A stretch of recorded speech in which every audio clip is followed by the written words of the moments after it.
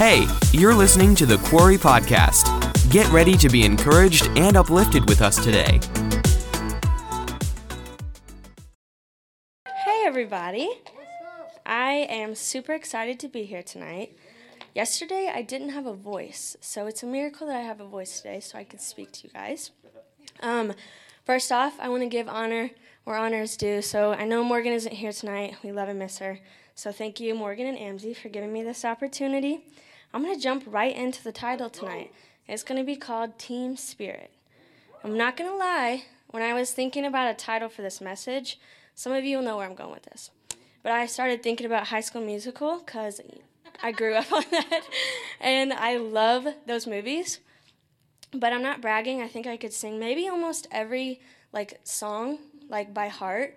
I'm a big enough fan where actually Emily and we got in trouble for singing a High School Musical song in the back huddle before a Sunday service. Not going to say who we got in trouble by. Will not happen again, I'll tell you that. We were supposed to be praying, and we were singing High School Musical. So, anyway, in the third movie, there's a song called Now or Never. And there's a part in the song, and it goes, so what are we going to be? And it's like, T-E-A-M, team. So I decided that if my message had a theme song tonight, that's what it was going to be. But anyway, tonight I want to talk about being a team, and I want to talk about unity. You know, those two go together. And when I talk about being a team tonight, I'm talking about us because we're a church family, and we're a part of that together. And I looked up two definitions I want to talk about tonight of what a team is. The first one was a team is defined as a group of people who perform tasks to work toward accomplishing a common mission or a specific objective. And then the second one I like better. It's a better one. It's devotion to teamwork rather than individual achievement.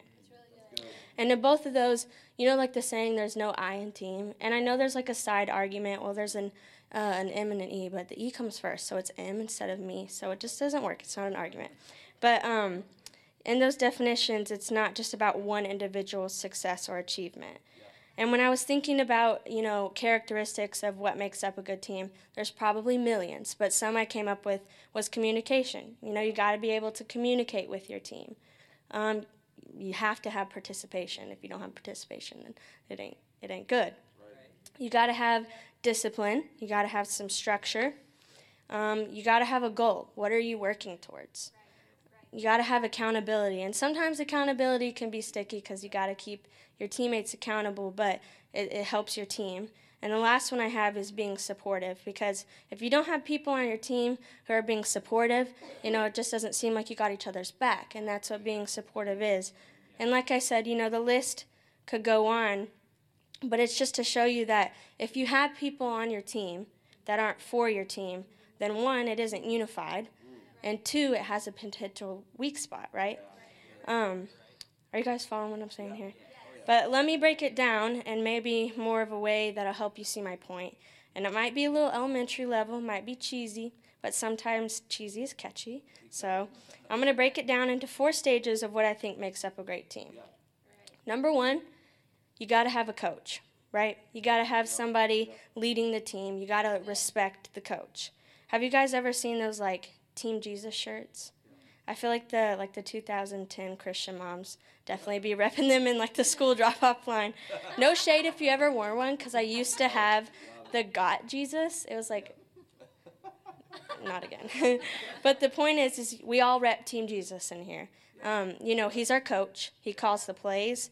He's choosing what each player does, and his goal is to help us win in life. And when you think about having a coach, there's a certain amount of respect you gain for your coach. I mean, if you're a good player, like Joshua, or anybody else who plays sports in here, I'm sure you're great, you're spending hours and hours a week developing your skills with your coach, right? You'd take the corrections and the criticism, and you'd make it drive you to be better. And I was looking at some statistics about NBA players, and the amount of time they spend working with their team and with their coach was crazy, but they do it so they can become better. And when I was thinking about myself, because obviously I'm no NBA star or have no athletic ability whatsoever, really, so fitting it into my own perspective, I have to think how if I'm not listening, If I'm not developing or spending any time with my coach, Jesus, then I'm not helping my team. That's not helping you guys. If I'm not spending time with Jesus daily, if I'm not worshiping, if I'm not thanking God and being grateful, if I'm not serving others, just doing my part, I don't create an atmosphere, one, pleasing to my coach, Jesus again, and then pleasing to you, right? Pleasing to your team. I can't show up after missing all these practices to a game and be like, hey, coach, put me in. For me, I can't do nothing all week, sit on the couch and eat potato chips, and then get up here on a Wednesday night and expect you guys, your lives to be changed by what I'm saying. Or get up on a Sunday morning or Wednesday night and sing and, expect the anointing when all I did was eat chips all week. I can't be like, God, I know I spent absolutely no time with you this week, but hey, could you use me? It doesn't work like that, and, we have to do our part. We have to spend the time developing that trust and that relationship with our coach. So I want to take a look tonight at Romans 12, 1 through 2, in the Message, because I think it does a great job at showing this. And it says, so here's what I want you to do. God helping you, take your everyday, ordinary life. Everyday, ordinary life. You're sleeping, eating, going to work, and walking around life, and place it before God as an offering. Embracing what God does for you is the best thing you can do for him. Therefore for you, therefore your team. Don't become so well adjusted to your culture, the society, that you fit into it without even thinking. Instead, ding, ding, ding, fix your attention on God. You'll be changed from the inside out. Readily recognize what he wants from you. Quickly respond to it. Unlike the culture around you, always dragging you down to its level of immaturity, God brings out the best of you, develops well-formed maturity in you. So I have another theme song for this point. It's my last theme song. I'm sorry, guys. But the High School Musical song, it's High School Musical, and it's get your head in the game. You got to get you. So my point tonight, my first point, is keep your head in the game and your eyes on the coach. And what do I mean by this? I mean exactly like the verse said. It said, fix your attention on God. And then I added, fix your eyes on God. There will be distractions in life, and I'm not saying it's going to be, perfect, it's going to be easy. But like the verse said, it said, readily recognize and quickly respond. And that comes with open communication with God. That comes with spending time in your Bible and worshiping. And, that's all behind the scenes, too. It's not just what you do on a Wednesday and a Sunday night. But, that goes with reading your Bible. And sometimes even going to a trusted leader. And I want to point out in the verse that it said, don't become so well adjusted to your culture, aka your society, the people around you, that you fit into it without even thinking. And I want to say that I think it's really important to realize that the minute that you try fitting in with culture, your society, is the minute you stop thinking about the team and about yourself. We're not called to fit into culture. We're called to show culture who Christ is. We're not called to be like everybody else, but we are called to do our part skillfully. And that brings me to my second stage tonight of what I think makes up a great team. So if he is our coach, what does that make us? Anybody know? Yes, I was hoping somebody would say that. Number 2, you got to have team players. Like I said earlier, we're all on the same team, and we all bring something different to it. If everybody had the same exact position and talent, might make it a little difficult. But, some of us may sing. Some of us may preach. Some of us may be in the ministry of helps. Some of us may do sound or visual or lighting. Some of us may work within outreach, and etc. There's lots of ways to do it. And I'm not just saying that it's about what you do here, because, everywhere that we go, we should be showing the world our team. Yes. And like I said, I think sometimes that we think we can only use what God gave us within not the four walls, but all the walls of these buildings. But that's not true. Right. Maybe you're a leader at school in some way, shape, or form, and people know that you believe in God and come to you. Maybe you use sports as an ability to glorify God, pray before or after games. That's ways that people know that they could come to you. Maybe you start a Bible study at a school, or you're involved. I know a lot of schools have FCA. Maybe that's something you do. Maybe you just pray for this church and this team. Maybe it's nothing big. Maybe you're just praying at home. Personally for me, I work at a hospital, and I've had, within these past couple of weeks, I've had some amazing opportunities and experiences that I've never had before. Just people, the world is super broken, and sometimes people are not the best representation of who Jesus is. So some of these people at work have had super bad experiences with the church and with God, and that's super sad, but that's where we step in. That's where we show people, hey, not look at me, but look at what God did for me. Sometimes people just need to know that they're loved, and sometimes people need to see the light that God put in you, and there's so many ways to be a team player, but I want to look at Romans 12 again, this time verses 4 through 6, and it says, "In this way, we are like various parts of a human body. Each gets its meaning from the body as a whole, not the other way around. The body we're talking about is Christ's body of chosen people. Each of us finds our meaning and function as a part of his body. But as a chopped off finger or a cut off toe, we wouldn't amount to so much, would we? Meaning if all of us have a part, and without you, we wouldn't amount to so much.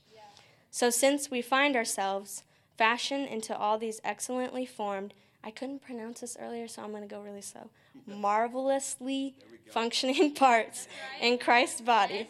Let's just go ahead and be what we are made to be without enviously or pridefully comparing ourselves with each other or trying to be something we aren't." So my second point tonight is every position has a purpose. My position shouldn't match Emily's or Madeline's or Pappy's or Joshua's or Judah. It shouldn't look like anybody else's. And if we look in, I don't have this verse, but Jeremiah 29:11, it says, "For I know the plans I have for you, declares the Lord." You already got a plan, but you have to be listening, and you have to be ready for what the coach calls for you. God's got something for you, but you got to be ready. You got to be not just slouching on the bench, but you got to be on your toes, ready for it. And if we look back at the verse, it said, "Each of us finds our meaning and function as a part of his body, but as a chopped off finger or a cut off toe, we wouldn't amount to so much, would we?" We need you. And I don't want anybody in here thinking that you don't got a place or a position on this team, because you do. Maybe you don't know what it is right now. That's okay. Maybe you're confused right now. That's okay. Maybe you don't feel like you have anything to offer, but you do. We've all been there. We've all thought that. I'm sure plenty of people in this room have been. I know I have thought like that, but it's not true. I'm here to tell you that tonight. And I'm here also to tell you the best part of being on a team. Do you guys want my secret? When you fall, guess what? You have a whole room in people in here ready to pick you back up on your feet. Or when you're in a situation and you don't know what to do, look around you. There's a whole group of people who are in here that should have your back. We are a team. And because of that, we should always have each other's back, no matter what. And that goes, I think this is my favorite one tonight. That goes into my third stage of what I think makes up a great team. Number 3, you got to have a jersey. Give me a second, and I'll explain to you what I mean. I got a verse for it and everything. But every sport has a different kind of jersey. Like football, Sammy has gear that, Joshua wouldn't wear as a basketball player, and vice versa. And also, if you think about it, the jerseys that they wear, or the uniforms, whatever it is usually identifying them as who they play for, right? So I want to take a look at we got jerseys, guys. I know that might come as a surprise, but we got something we should be wearing. So I want to take a look at Colossians 3:12 through 14 in the Message. And it says, "So chosen by God, not you, chosen by God, for this new life of love, dress in the wardrobe God picked out for you." I just got to say it again. Dress in the wardrobe God picked out for you. Let's see what it is. We got compassion, kindness, humility, quiet strength. Everybody don't got to know about everything. Quiet strength, discipline, be even-tempered. Look at this one. Content with second place. Quick to forgive an offense. Forgive as quickly and completely as the Master forgave you. I love this part right here. And regardless of what you wear love. It's your basic, all-purpose garment. Never be without it. I mean, geez Louise, it does not get any easier than that, y'all. This is our jersey. This is what we should be wearing and identified as. When people see you, they should be like, Colossians 3:12 through 14. And this is like a little side note, but it's not like a pick which one you want to do for the day, right? You know how like most sports have like home game versus away game jerseys. That's not what this is. It's not a put your hand in the jar and pick which one you want to wear for the day. No, if you look at the verse, and I know it was talking about love, but I'm putting it for all of them. It says this is basic, all-purpose garment. Never be without it. And look, I know we are imperfect people. I'm not in any way, shape, or form saying that you're going to nail it every single time with all of these. But I am saying that we should be striving for those things to be our goal, to be wearing compassion and kindness and love. You know, we should be wearing those. That's how to be a good teammate, is to dress in your hand-picked out wardrobe that God has for you. So my third point tonight is dress in your jersey. And the final stage I want to talk about tonight, talking about, the foundations of a team. Number 4, you got to have a game plan, right? What is it? What is life without a game plan? You also could call it purpose or vision if you wanted to switch it up. But, growing up, if you ever played sports or if you ever went to watch sports, they always create plays. So, like going to Joshua's game sometimes they'll just be saying the weirdest plays. They'll be like, hey, like square roundabout. And then everybody goes to like their different places because they know where they're supposed to go. Or sometimes, like I saw at Joshua's last game, like the coach was patting his back, just like kept patting it. I was like, sometimes it's weird. Thank God that God is not that confusing and directing us in our life. But anyway, my point is you have to know the plan. You got to know where to go, and you got to know what you're striving for. So we're talking about team spirit, and we're talking about, being on this team together, being a family. And I do want to say, right now, Pastor Jordan's doing a series on growing up. And we're talking about our church growing, but not just our church, the whole kingdom of God.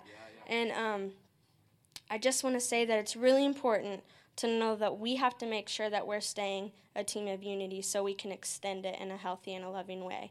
If we're wanting to see new people and new faces and share God's light and love, we got to make sure we know what we're doing first with like loving other people. We have to live in unity. We have to walk in love with people here.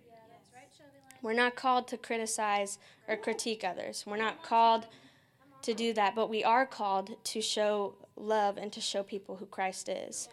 And in a verse that we're going to read in a minute in Romans 12, it's talking about judging others, and God says, he says, I'll take care of that, but that's not for you to do. Basically, in a nicer way, he's saying, mind your own business. So what if somebody messed up? So what if somebody said something they shouldn't? So what if you don't agree with somebody? Because newsflash, I know maybe some of you don't know this, but we're all imperfect. We all mess up. We all make mistakes.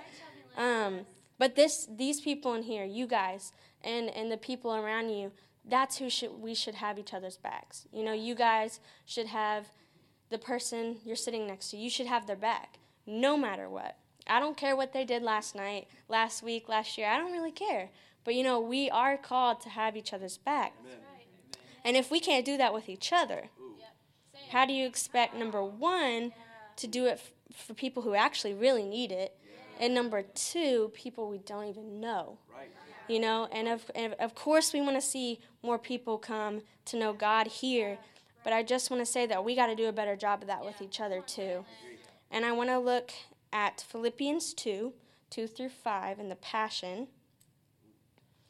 It says, so I'm asking you, my friends, that you be joined together in perfect unity, with one heart, one passion, and united in one love.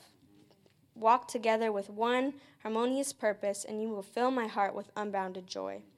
Be free from pride-filled opinions, for they will only harm your cherished unity. Don't allow self-promotion to hide in your hearts, but in authentic humility, put others first and view others as more important than yourselves. Abandon every display of selfishness.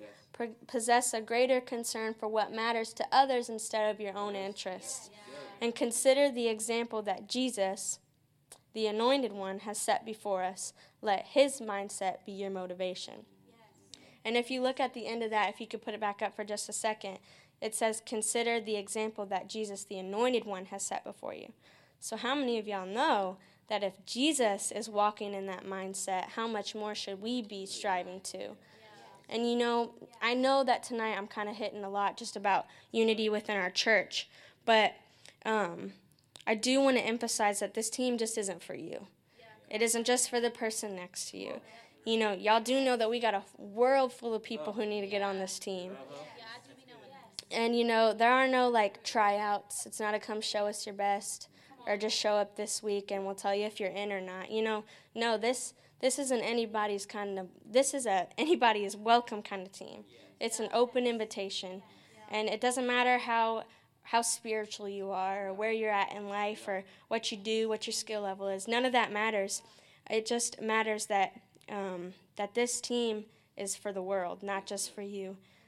And how many of you know that we're called to do the recruiting too?